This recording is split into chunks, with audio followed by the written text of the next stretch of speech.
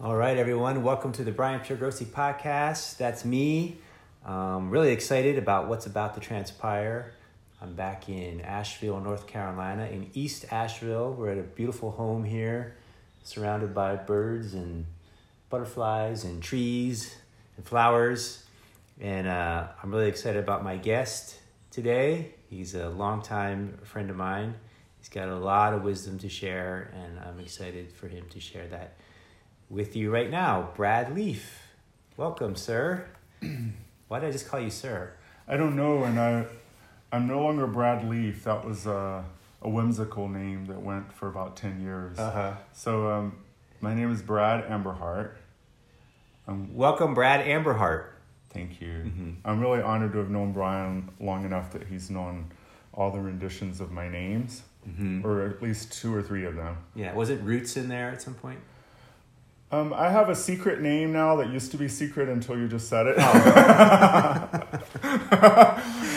no, I'm Brad Amberheart, and I'm really excited about Brian's choice to share with the world in the medium of voice, specifically audio, which doesn't require someone to look at a screen.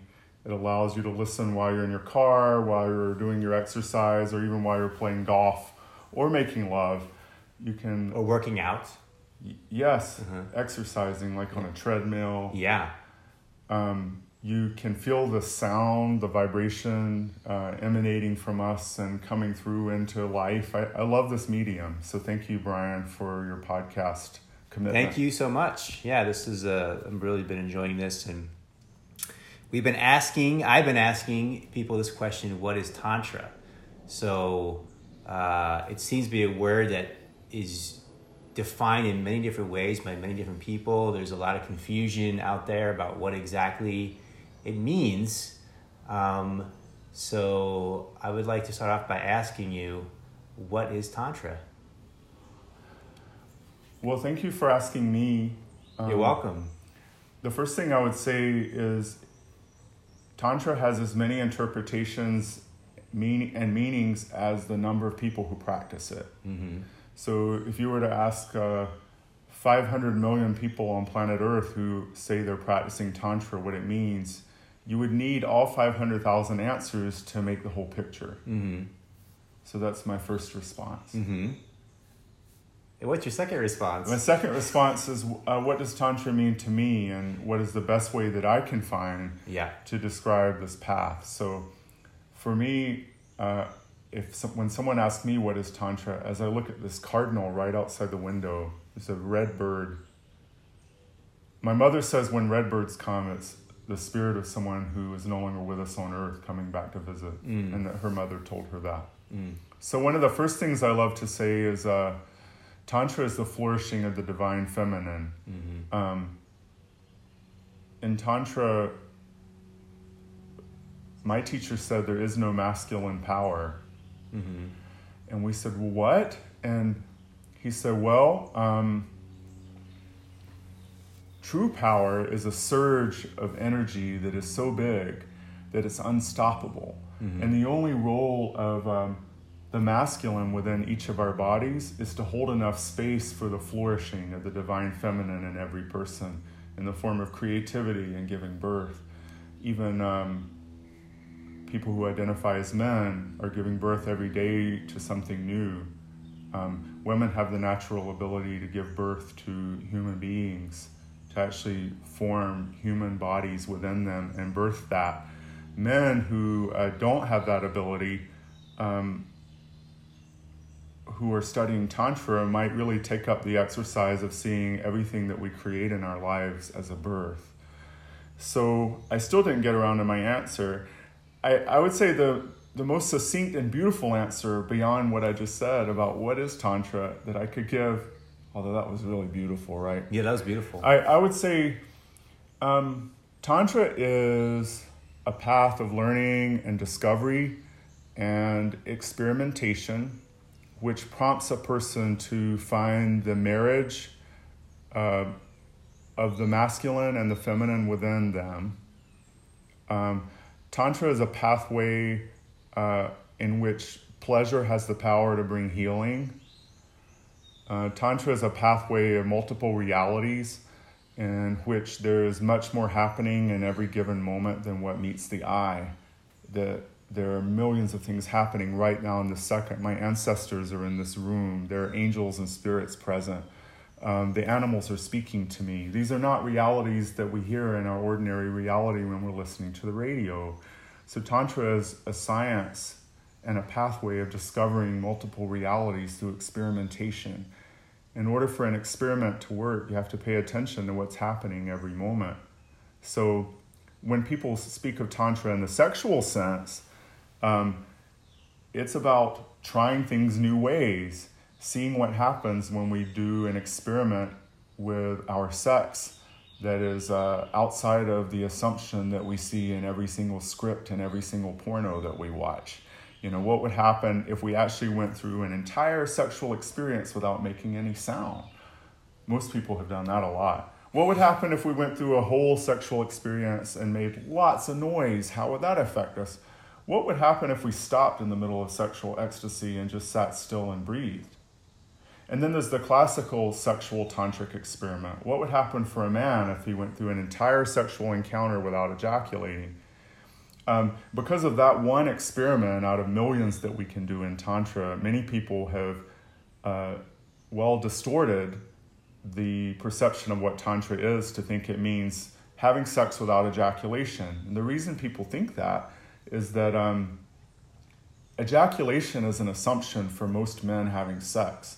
So to refrain from doing what you think you have to do in order to define an experience is a radical act. Tantra is about radical acts of refraining from assumptions, trying things new ways, and seeing what happens. There's a term that is really popular now. It's interesting. The term is, you hear it's in the Silicon Valley, the tech world, and corporate world even, disruptive. This is disruptive. Which used to be a negative word, you know. When we were younger, it was like, this is disruptive. It's like, if you're disruptive in class, that's like bad, right? But they're using it now in a positive sense. Like, this is disruptive. This is the next big thing. This is the new thing that's going to take over. It's disruptive. And the word strikes me as something that you're pointing at, of like, we can get stuck in these routines of just unconsciously following the same patterns, 9-to-5 job, pick up the paycheck, see the wife, you know, the same, you know, and like you get in these routines and you're just like stuck and you're just like, there's no energy, there's no life force. And maybe some practices that are disruptive that kind of break things open or open things up. And the thing that struck me about what you're talking about with the feminine is connecting to the creative energy. So as opposed to just being this unconscious pattern, maybe Tantra and Tantric practices is opening you up to be present in the moment and connect to the creative energy that's alive inside you, but you didn't have awareness or access of. Right. Absolutely. I agree with everything you said. Wow, how many times have I ever told you that? Brian and I lived together like an hour and a half, and we were like our hermits in our rooms, like working on our projects, and we'd come out sometimes and I'd go hours and not talk to him. But, you know, I think he kind of liked it. But very rarely did I ever say, yeah, I totally agree with you. But I agree with everything you said. And disruptive is a very interesting word. It's something we're taught to fear. You know, if you're a teacher and there's a disruptive person in class, what are you going to do about this? And I think I would love to change the word temporarily, at least, as an experiment and say eruptive. Nice. Because I think of Kali, I think of Pele, these classical renditions of the goddess. You know, the goddess is not always benevolent. She's not always the gentle one that gives birth to flowers. She also gives birth to lava. She gives birth to massive storms. Many people even say what we're experiencing now is a tantric eruption in the world, with the storms, the climate change, the earthquakes, natural phenomena that are and disease that are taking us out. You know, how could a benevolent god or goddess ever let this happen? And that's the hardest part of Tantra is it's fucking scary. Am I allowed to say fucking in this podcast? Yeah, I think so.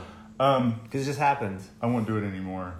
I want this to be accessible to people everywhere, and I would like it to be accessible rather than repellent. So be careful about the words I use that push buttons. But anyway, Tantra is often about pushing buttons, and it's scary because we don't want to imagine our lives being taken by a gigantic tidal wave. So part of the study of Tantra is the relationship between death and rebirth. And frankly, I was asked to teach Tantra to 4 male porn stars last fall. And we had it in a beautiful retreat setting, and we filmed it all. It's available on YouTube. Okay. You can look up Brad Amberheart Tantra Retreat for Porn Stars. But what I did is I printed out these flyers to tell these guys about Tantra. And one of the things I wrote on the flyer is one I still keep in my office. And it says, this moment is alive and on fire and dying to give birth to the next moment. It is impossible for anything to be born without something dying until you absolutely can't really see the difference anymore. When my grandmother, my best friend of 40 years, died, I actually helped birth her into the realm of the spirit. So death is a birth into the realm of the spirit. That's not easy to say when we're in the middle of an 8.4 earthquake in Los Angeles, or when the tsunami wave is coming. And this is our ultimate terror. And yet, frankly, oh my God, what can I say in this podcast? Say whatever you want. Be authentic. Well, frankly, terror, fear is a first chakra issue. Yeah. That's why some of the most thriving communities I've been in are at the base of a volcano. Because there's a threat every moment that life could be taken away. And yet, people who live on that edge thrive in the presence of the divine, because there has to be a letting go, a complete let go. And honestly, the best way I've found to teach people that, specifically men, is anal play. It's also true for women. I can't really single out men and say that we need it more, except, we have a lot of issues. We hold a lot of fear. And the ultimate act of surrender is to allow the first chakra to open. It's a delicate topic. Don't be a tight ass. Yeah. You remember that book that I had in my house by those 2 beautiful women? It was called Cockfidence. Yes. And these women said the term tight ass didn't come about accidentally. Right.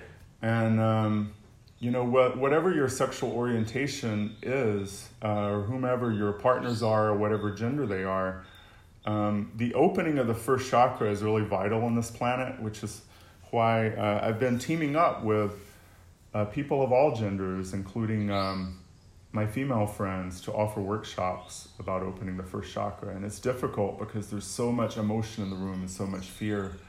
I did this at the base of a volcano in Hawaii, and I watched the looks on people's faces, and I told them the only way we're going to get through this is you got to clap your hands and you got to sing while we're doing this butt play demo in the middle of the room. So we had 30 people singing and moving their bodies and drumming while we were doing a demonstration of what happens when a man opens his first chakra. And I have friends in the Tantra world who said the first time they saw a demonstration of a man opening his first chakra, they ran out of the room 5 miles to the next town to get away from it. And these people became Tantra teachers. So... Well, that's a good segue for... Thank you. Yes. Because this is like... I'm sure people listening are like...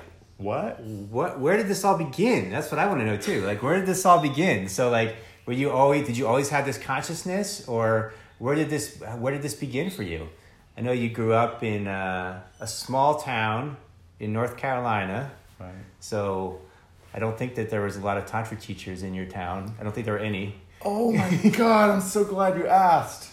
Oh yeah, there were. There were? Okay. Yeah, and you're going to be shocked. Are you ready? Everybody take a deep breath. I'm ready. Everybody take a really deep breath. Here we go.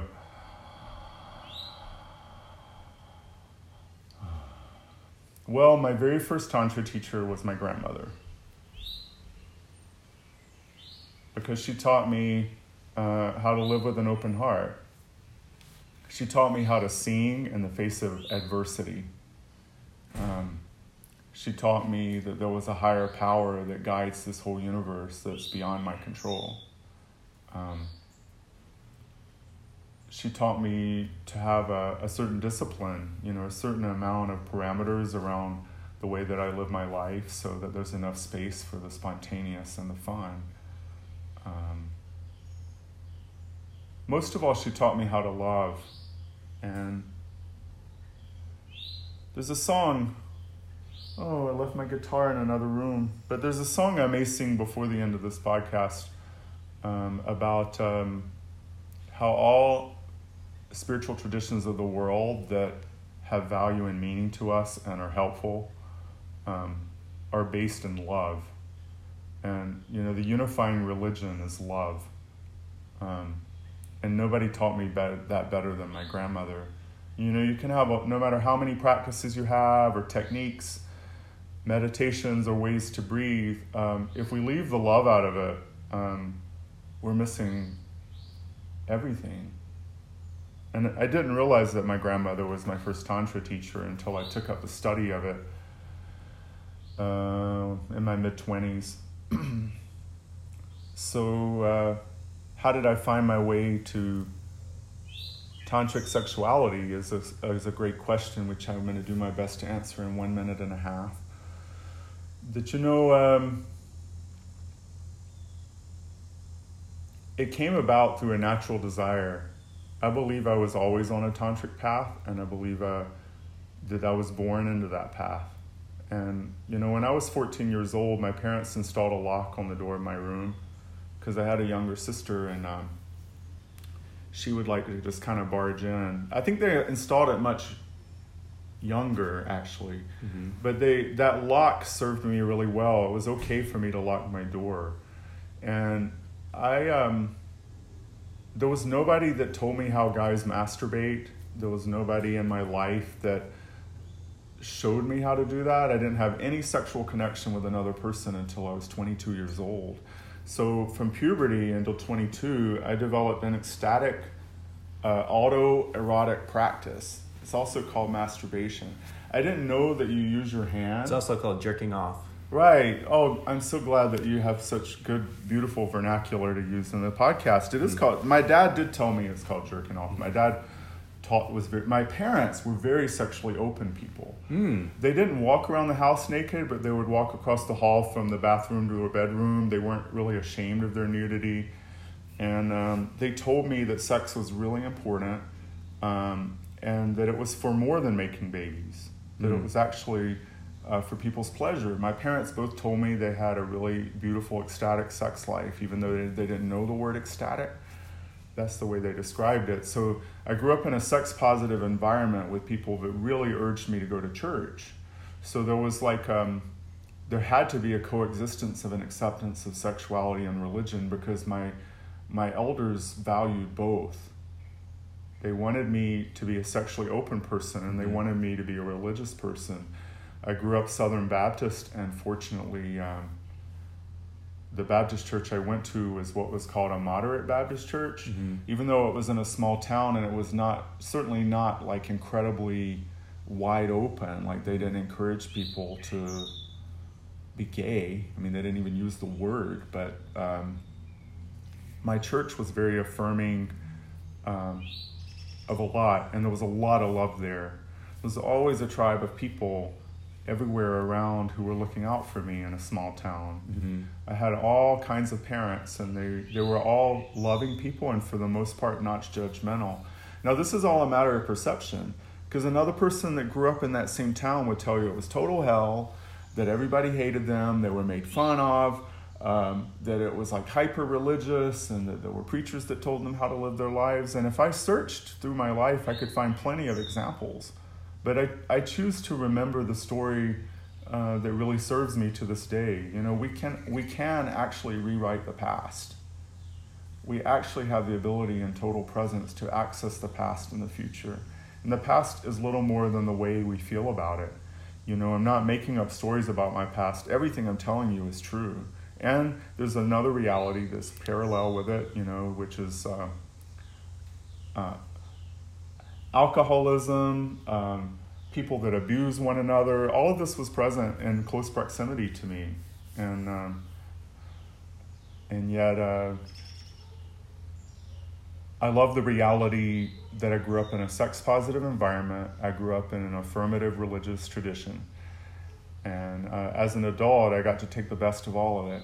I got to put it in the sifter, sift out what really was the refinement of what really serves us in this life. Mm-hmm. And when I was able to marry that with the indigenous native traditions of North America, as well as the tantric traditions, I began to live a really happy marriage. Mm-hmm. And I put a ring on my right hand when I was 30 years old, and I pronounced that I would always take care of this body, and that everything people had given to me in my life was a gift. Some of it I could sift out and use as compost, and then what was left were the riches that really became the path of what I consider a tantric life. Mm-hmm. That was more than a minute and a half, but I think it sums it up pretty well. And you came out as gay at some point? Yeah, at 23, 1 year after I started having sexual experiences with other people, I came out, yeah. Uh-huh. What was that like? It was a death, for sure. My parents thought people would come and burn crosses in their yard. I didn't live there anymore. I lived in Colorado, and I flew home to come out to my parents, the church. Everybody in the town knew, and then I left my parents there. Uh-huh. It was like leaving them to deal with it. Uh-huh. I mean, I did it in a loving way. I didn't go like, I'm going to tell you this, hell with you. I mean, I said, I'm telling you this because I love you. And nothing happened. There were no crosses burned in their yard. There were no people that wrote them threatening letters, although that has happened to a friend of mine in Poland. Yeah. He had people threaten his mother when he came out to her in Poland. But it took 10 years. It took 10 years before it felt like my family were actually able to see the merging of my identity as a spiritual leader and my identity as a sexually expressive person, to the point that to this day, I'm still asked to officiate funerals in my family. Mm-hmm. I'm asked to say prayers whenever a group of people gather. If there's one older relative who says prayers, but if he's not there, I'm the one that's asked to say the prayer. And that's been really healing for me, to know that there is a world in which we can be a priest, we can be revered, and looked to as a leader for people's spiritual path. And we can also be seen as someone who knows something about ecstatic sexual connection. There's no one in my family that doesn't know what I do. They know that I teach Tantra and that I'm a sex coach. Mm-hmm. And yet they also ask me to say the prayers and officiate funerals. I've officially become a minister, so that it's official. Yeah, I officiate weddings, funerals. And this is actually an essence of the tantric path that we spoke of in the beginning, to bring it full circle. The Tantra is the ultimate marriage of opposites. And there's nothing in our culture that seems more opposite than religion and sex. I mean, it's one thing to marry sexuality and spirituality, but then to say, I'm actually a religious person, I believe in God, I'm a Christian. People now can say, I'm a Christian, I'm gay, and I have a wonderful sex life. Like, that actually is happening. That's true. Yeah.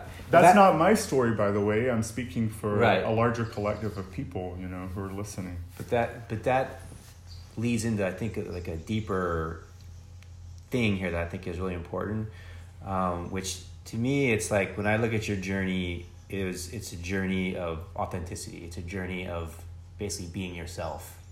And it feels like Tantra, that's a big part of what tantric practice is, right? It's like kind of like discovering who you really are and being able to express it in the world. And I think, like, as you move through these early stages of your life, you were kind of searching for who you are, and you started to discover who you are, and then you made, which many people don't, you made the leap of, and I'm going to live my life who I really am in this world.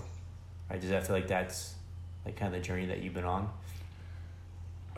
Well, yeah, I mean, for sure, though, if there's a unifying principle in my life, it's being true to heart and following a path of authenticity with love and respect for other people as well as myself.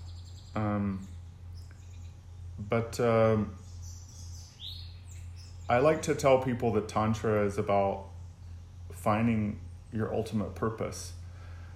I love saying that Tantra is finding whatever it is you most delight in bringing into the world, and recognizing that what you most delight in bringing into the world actually meets the world's greatest need. That when your ultimate passionate expression meets the hunger of the world, then we have found our tantric path. And I feel deeply and emotionally in my heart, what would it be like if every single one of us were pursuing our passion, what we're really in love with in our life? Whether it's sewing, being a tailor and altering people's clothes, whether it's being a theatrical performer, or maybe my life's greatest passion is getting into the intricacies of computer programming, or building rocket ships, or making cakes. What is your life's greatest passion? Like when you lose total track of time and nothing matters anymore, you're just suspended in this infinite beauty. And if you can find that, and that also meets the hunger of the world, then we're living, and that's called wide open Tantra. And I just have to tell a short story to back this up that relates to Deepak Chopra. Deepak Chopra? Because I was so depressed when I was 22 years old, so depressed. And I worked a job I hated. And I went to a therapist. I went to a lot of therapists, but I finally found one that had a connection to Native American spirituality, and she told me to go sit outside and watch what animals would appear to me, and she said they would bring me messages. And she said when I looked at the moon rising that I could say, "Greetings, Grandmother Moon." And I said, well, why would I do that? And she said, well, it'll give you a new relationship with the feminine. So I did everything she said. And she recommended I read this book by Deepak Chopra called The 7 Spiritual Laws of Success. And so the 7th law of success, as I recall, I haven't read it again in 15 years. I think I'm going to read it this week before I go to Russia. I need to read this book before I go to Russia. So I think the 7th law of success, if not the 6th, is the law of Dharma. And Deepak Chopra said, find that thing that you love to do with all of your heart. And when you're in the midst of it, you lose track of time. And when you find that, do that more. This is your Dharma. It's your life's calling. And if you continue to do that, it will meet a place in the world that is hungry for what you bring. Well, when I was reading that book, I was in love for the first time. I was in my first long-term relationship, and my lover and I really had an ecstatic sex life. We had a 20-something year age difference, and we were just teaching one another. We could not keep ourselves apart because we had so much to teach one another, massive downloads. And one day, we had been in a cabin in the mountains, and it was snowing, and we were making love, and we realized that the whole day had come and gone, and that it was getting dark outside. And I remember what Deepak said.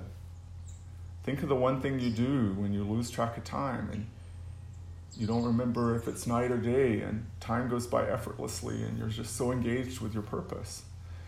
And all I could think was, Deepak, are you telling me to be a hoe?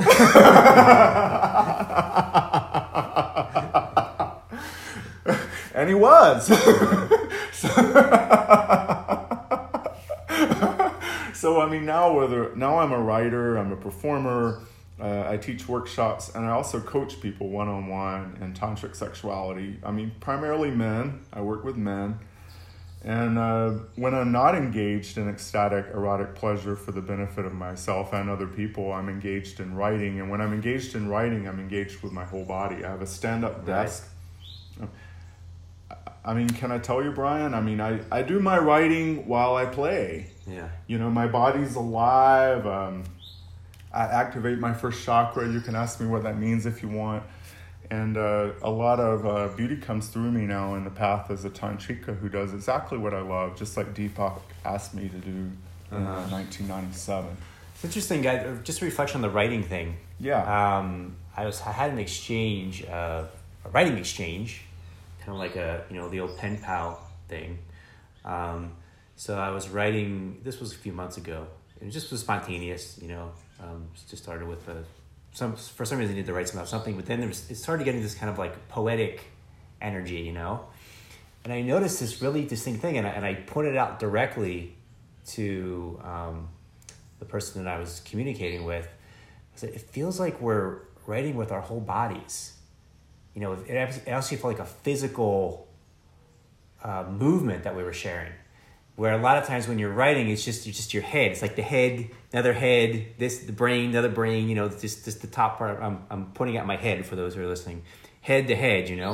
But it was like this was coming from like the full body, the heart, the liver, the gut, the second chakra, the first chakra, and coming up, and these words were coming out of it. And it was really beautiful to share in this way and just kind of activate all this. It kind of makes me even think like. There's like this place where physical and spiritual are not even two different things, but it's like this wholeness of a movement that is the integration of both. Which is the beauty of podcasting. Right. Because we have this technology now where Brian Pergrossi and I are writing beautiful words that are coming directly through the body and a vibration of sound, which we could play this on a speaker, we could get a transcription program, we could hold our phone up to it and let it do text to voice, and you have a whole article generated through the body. Yeah. Because all of the sound actually can be transmitted directly into written word now through voice to text. Yeah. And we're literally writing through the body. But this brings up a really interesting thing, which I think Tantra is really about, right? It's like, can you think or can you access the intelligence of your whole body? Because we live in our Western society, our Western culture, people are just thinking with their head, rational, analytical. But can you, right? Isn't that a big part of what this journey is about? It's like being able to access the intelligence of your whole body and let that inform your thoughts, your decisions, your actions. Well, it's actually both. We want our body to inform our mind, and we also really need help from our mind. Because if we don't have our mind, we're fucked. Yeah. And, I know people that have 2 PhDs and they drive me crazy because they think and they talk too much and philosophize. And then there's me. I'm a water practitioner. I do water work in swimming pools and in oceans and lakes. And when I get out of that water... What is that called? It's called aguajara. This is a new thing that you've developed in the past. Well, it's developed by Alex Siebenston. You've been trained in. It's been developed by Alex Siebenston, a master teacher in Germany, and I'm learning from him in Spain next month, and I learned from his compadres in Mexico last year. So aguajara means you get into the water and you have an act of surrender into the infinite, and you're able to access levels of consciousness that aren't available every day when we're walking around. And as a practitioner, when I'm holding someone in the water and moving them around, I also access those realms very easily. But then the issue is I walk out the door and my mind's on vacation. So what's the problem? I mean, I wish my mind could take a vacation, and it does, and yet, you can't be on vacation all the time. So I need that mind to come back and help me do essential things like plan the structure and the programming for the retreats that I'm teaching in the fall, and maybe even get my taxes done that I was 2 years behind on. So the ultimate tantric marriage, and we're speaking of the inner marriage within each person, is some kind of happy marriage between the mind and the body and the heart. Now, in the tantric tradition that I've studied via my teacher Rudolph Ballantyne and his teacher Swami Rama from India, there is a lot of attention to the relationship between what we call the masculine and feminine, which isn't to be confused with male-female. Right. Masculine might be equated with yang. Feminine might be equated with yin.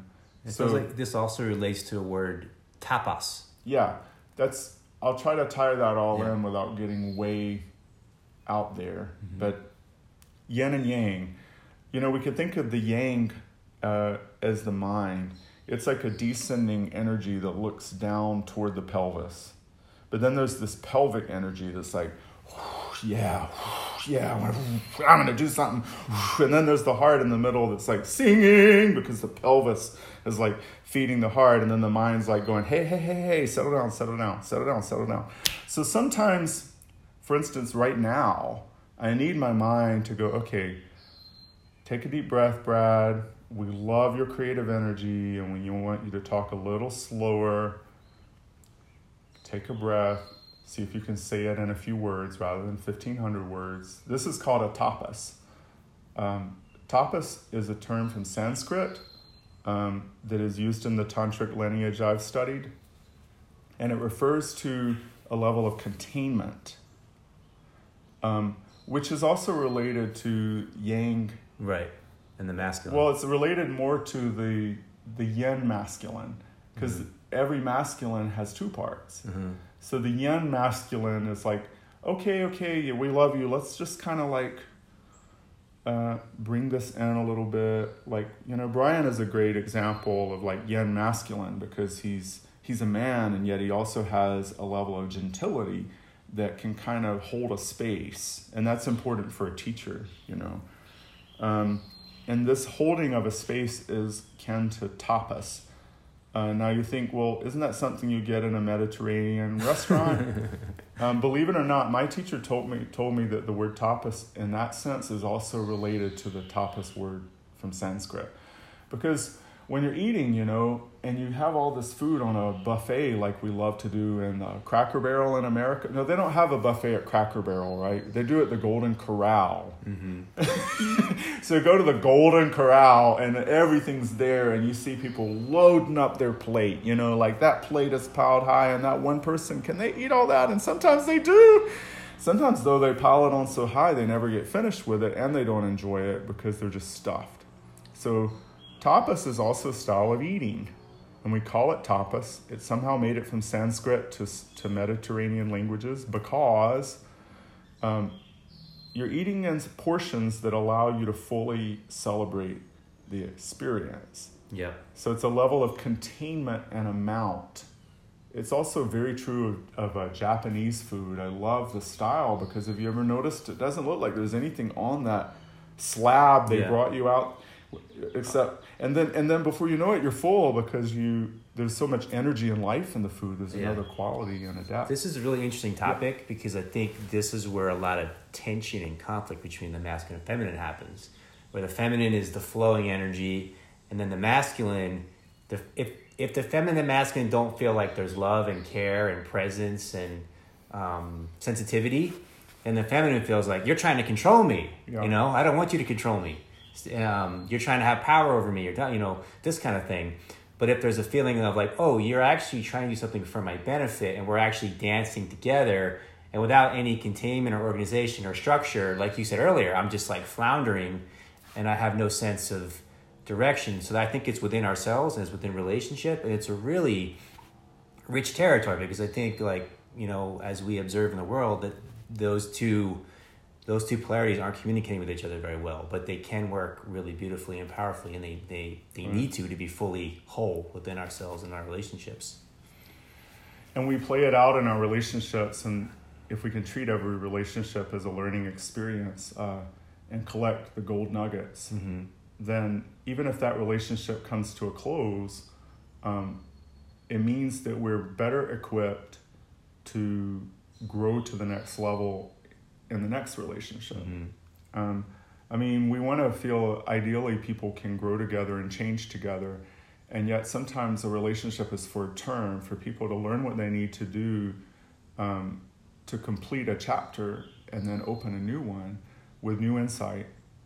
And when we speak about this, it's easy to go back into him and her, or even if it's two guys or two women, like there's a masculine and feminine polarity.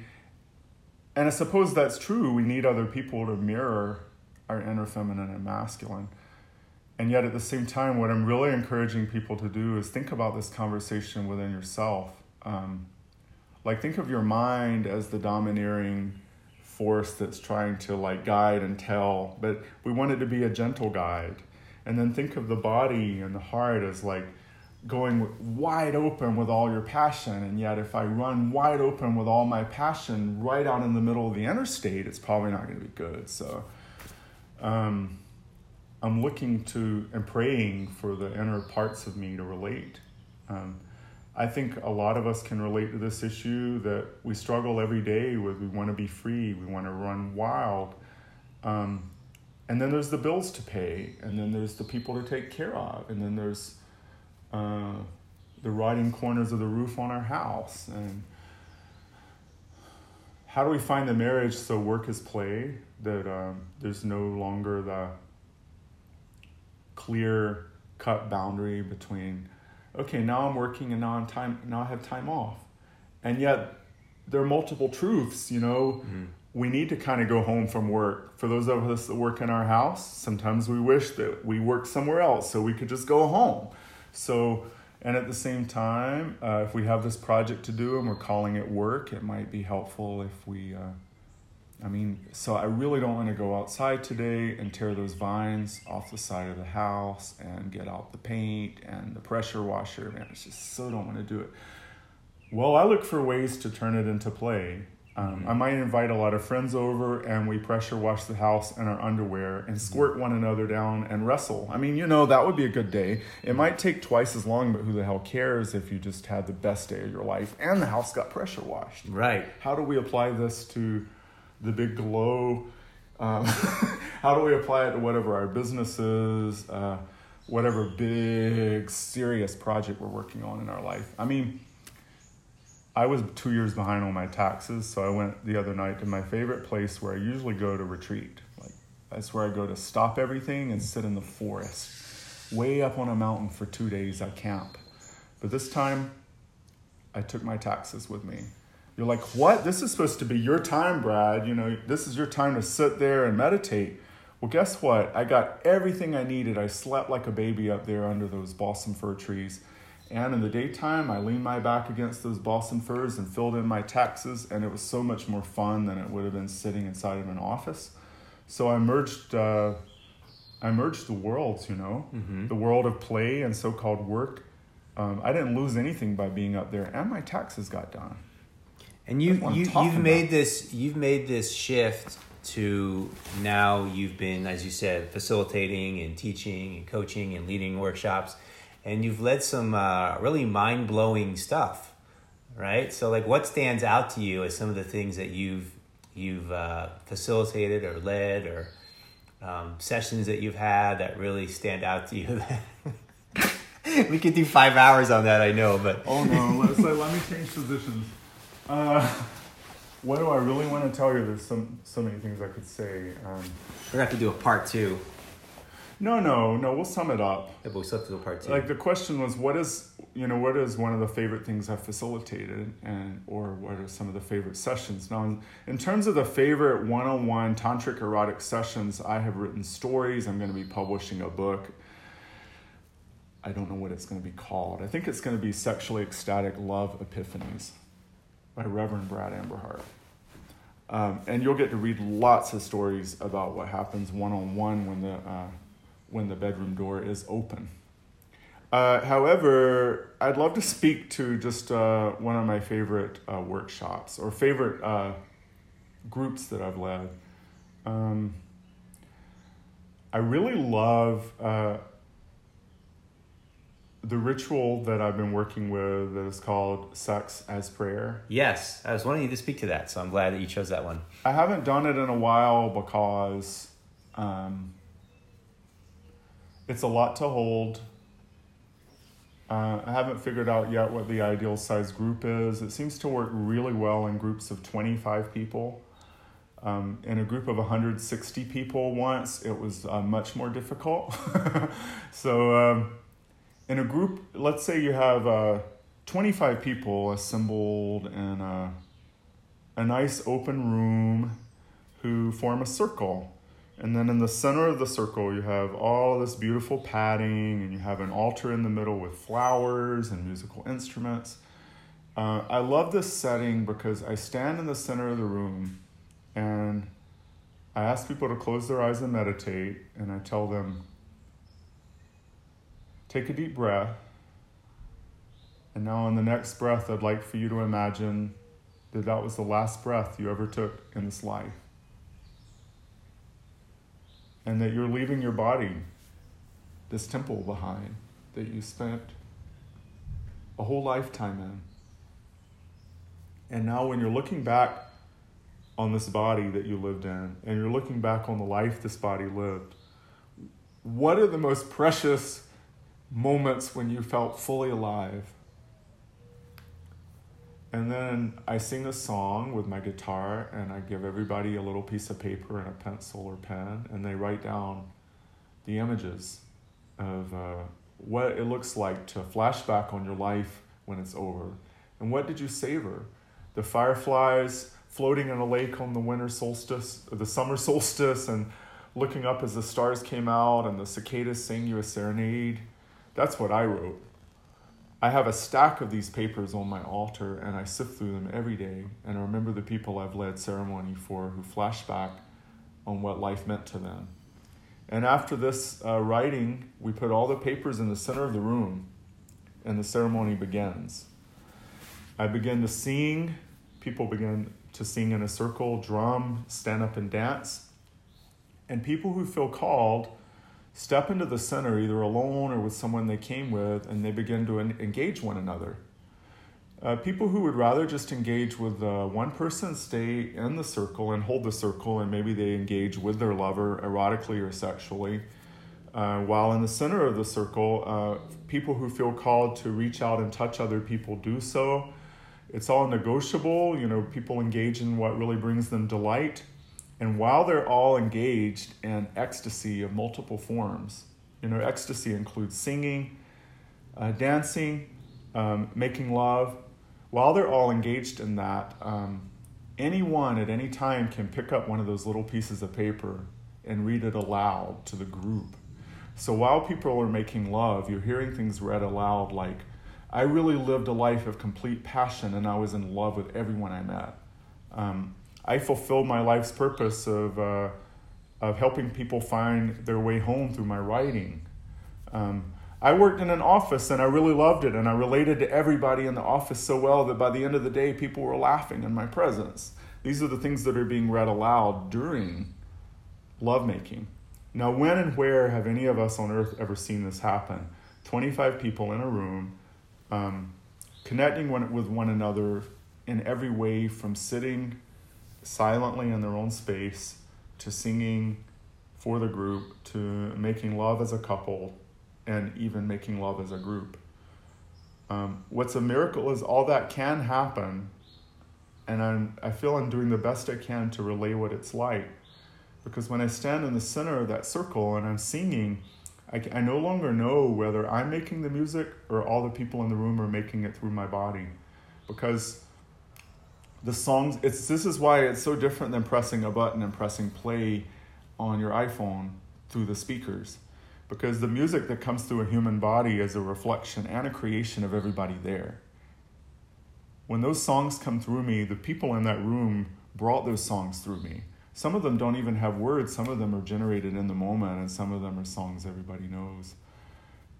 Until I don't know anymore, are the people playing me, or am I playing these songs for the people? And that to me is the ultimate Tantra, the marriage and the wholeness.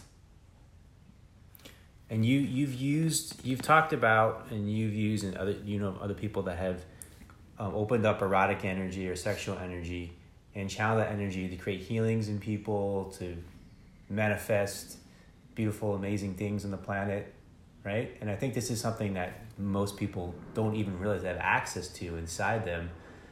They just think sexual energy is just this, well, a lot of people think it's a dangerous thing that should be suppressed or repressed, but to access it and then to channel it in different directions, and you have some amazing stories you've told me of things that you've experienced in that way as well, right? Yeah. And what comes to me in this moment when you ask this question is so many of us somehow got the message that our sexual pleasure is lateral, that it goes from me to you and back, that it's horizontal energy that comes from one person to another and back. It's between us.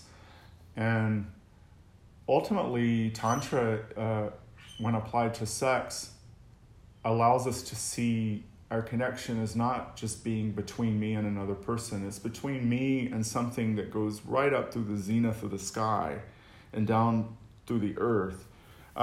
Honestly, it's easier to visualize if you make love with your lover with your spines upright. Like if you use the yab yum position and you sit in someone's lap and your body to body and your chest to chest, and your spinal alignment is such that your spine is a pathway that connects the earth and the heavens.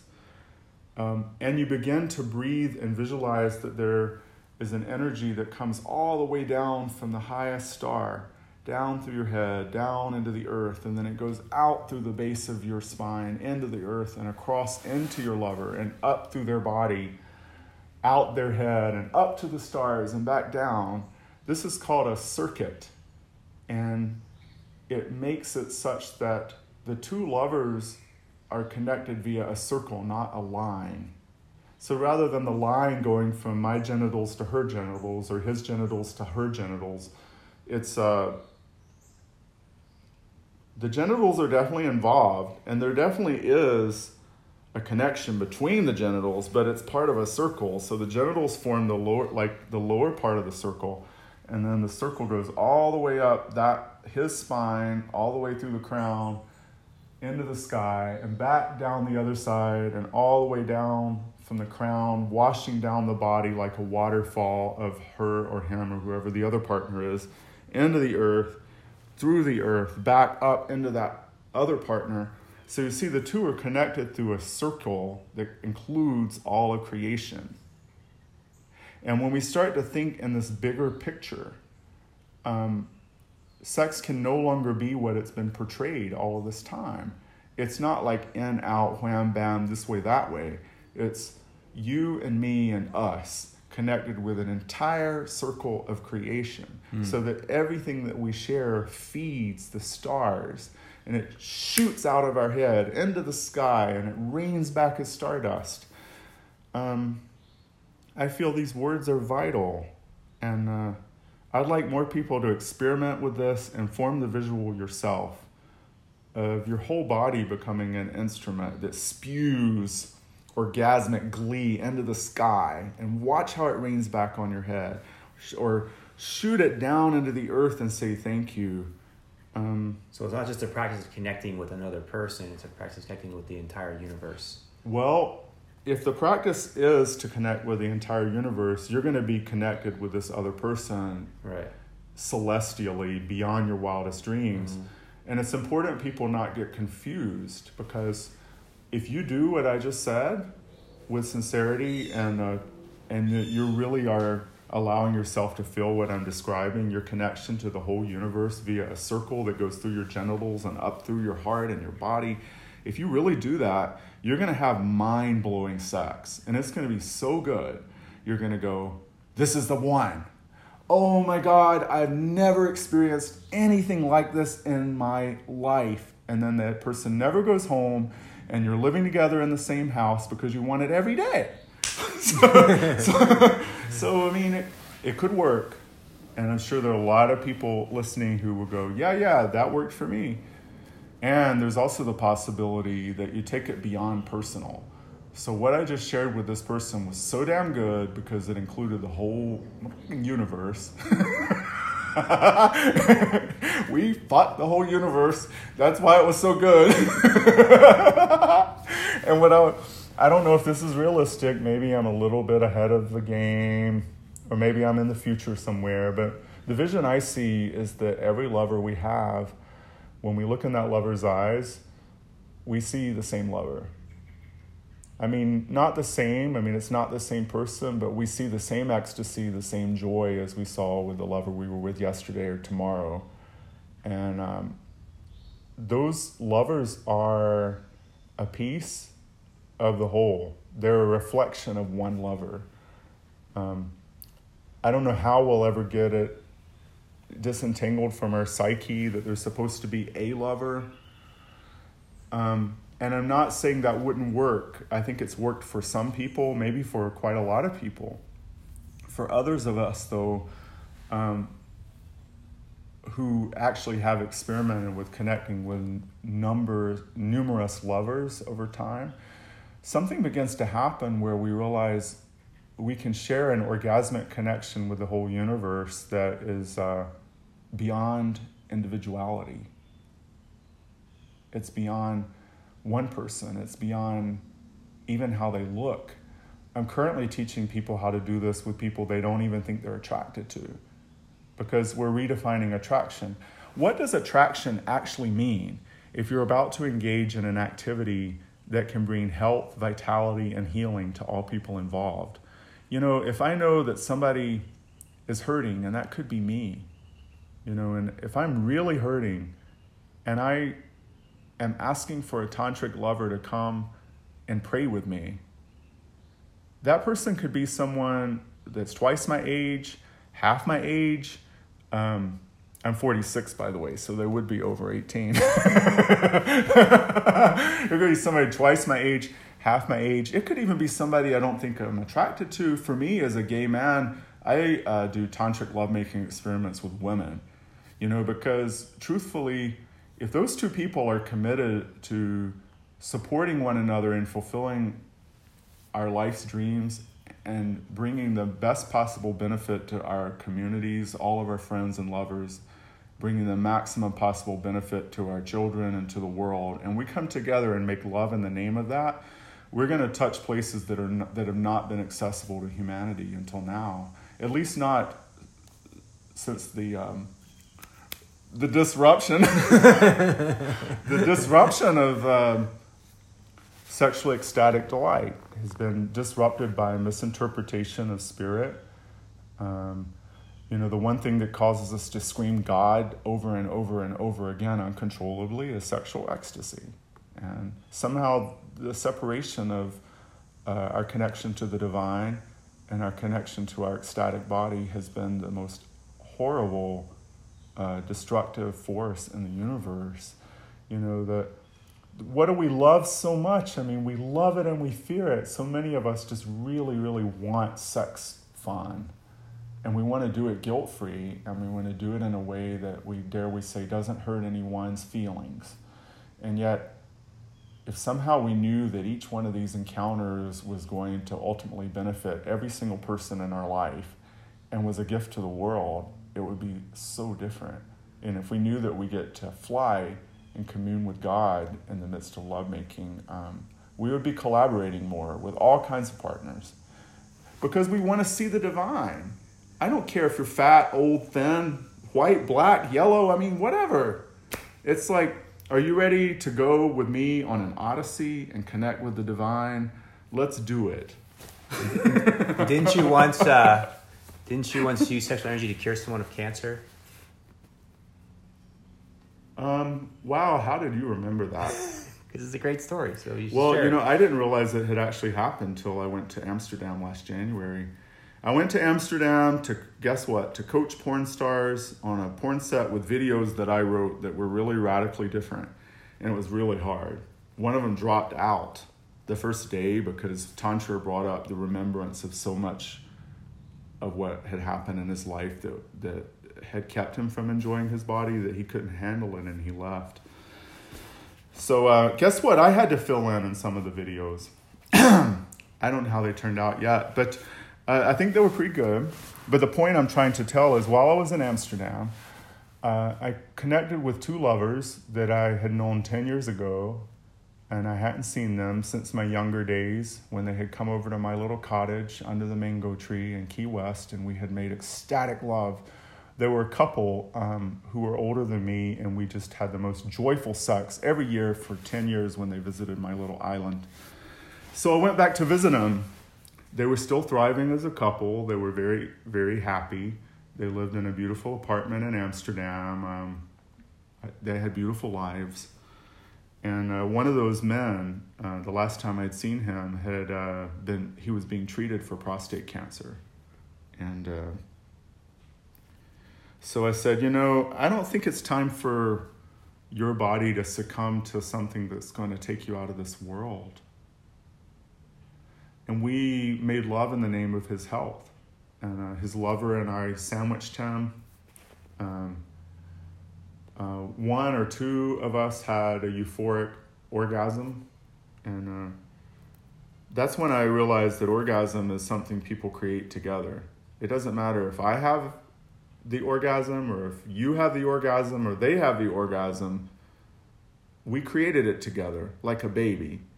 It doesn't mean everybody's got to have their big cum shot. You know what I'm saying? Like one person has an explosive orgasm. If they're in it for the same reason and the same purpose, they created that orgasm. So these two men and I created this orgasm in the name of benefiting his lover, that he would recover. And 10 years later, I visited him, and he said there's no trace of cancer in his body. He hasn't had any more problems. He is really grateful to be alive. And I mean, who could say that it was our sexual encounter 10 years ago that cured him from cancer? I mean, I've been challenged recently by people that say, what scientific proof do you have for X, Y, Z?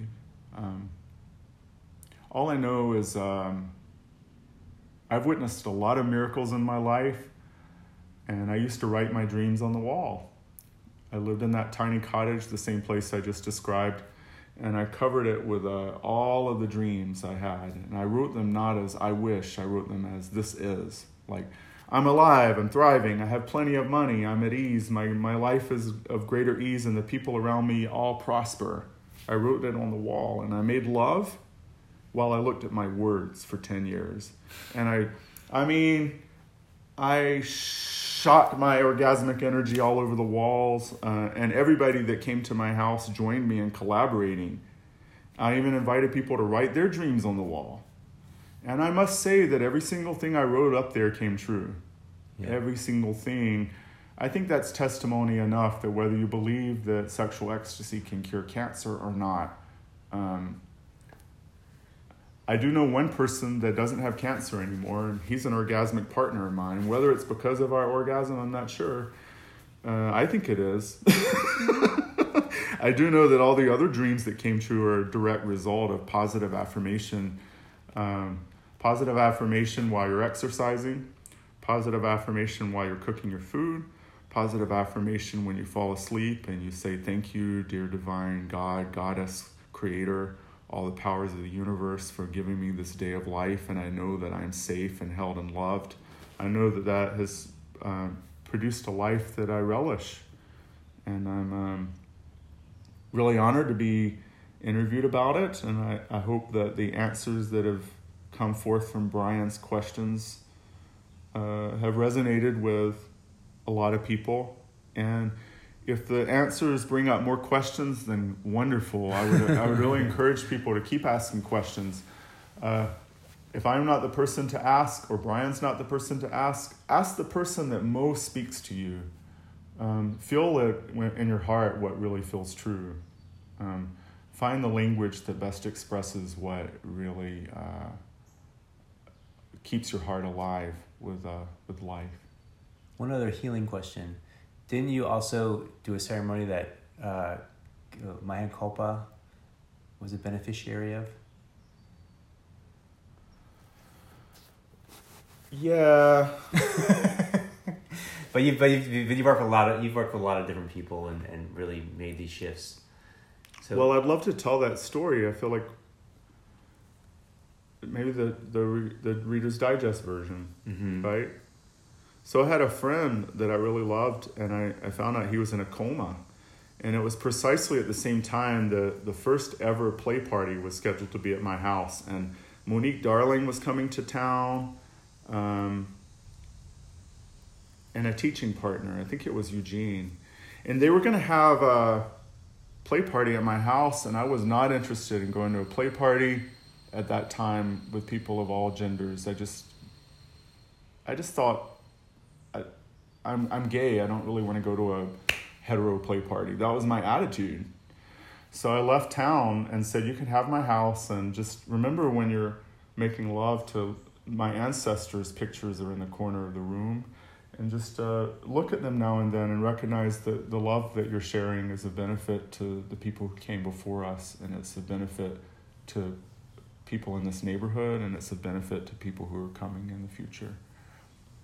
But at the last minute, from my quiet retreat out in the country, I felt a calling, and I realized I had to go to that play party because I had found out that my friend was in a coma, and I needed to let everybody know that prayer is an important part of sexual ecstasy, because I somehow didn't think that would be announced. Even though it was announced that your sex is beautiful and this is not a sex party and you're welcome to play your violin or go to sleep or have sex, I thought maybe it would be nice to tell people, we need your prayers. So when everyone was asked their wildest dreams, what are your wildest dreams for this play party? We heard a lot of things like, well, I'd really love for 2 women to get on either side of me and take turns like jacking me off and like really have a hot 3-way for the first time. And then I heard a woman say, well, I would really love it if one man ate me out while somebody else kissed me. And then another woman said, I really would love to see 2 guys suck dick. So all these wonderful, beautiful sexual fantasies were expressed for what people saw as their wildest dreams come true. And then when they asked me, well, what's your wildest dream for the night? I said, well, my wildest dream already came true because all of you are having a play party at my house. And I wasn't going to be here because I thought it was enough just to let you have your fun. And I didn't really have any basic need to come here. But I decided to come because my friend is in a coma. And there was like a hush over the room, like, where are you going with this? And I said, while you're making love and while you're having a really hot time, I'm going to be sitting here meditating with a heart on and breathing energy through this whole room. And I'd like you to join me in the visualization that all of your sexual ecstasy is vibrating the earth. And like a hum, like a song, and that all the people around in this land are being blessed by your love. And while you're at it, visualize that humming vibration becomes a little bit more of a vibration that's strong enough to ripple out from this place and go all across the continent to touch my friend who's in a coma. So we had the play party. It was beyond my wildest dreams. I sat and watched with a heart on for a long time, but it was so good I ended up joining. And I made lots of friends, and there were men at that party that had experiences with me that they didn't expect to have. And a lot of people held loving witness, and we had a euphoric time. We said goodnight. We said thank you. It was the first of many, many, many, many play parties that Monique facilitated there. But then 6 months later, Robert Silber came to town, and he held a convocation of Tantra practitioners in Asheville in the same room where we had had that play party, which was now my house for over a year. And we were about to start the circle. And the door opened, and in walked my friend who had been in a coma. Somebody had told me that he had started to come out of the coma and that he had to learn to talk and walk again.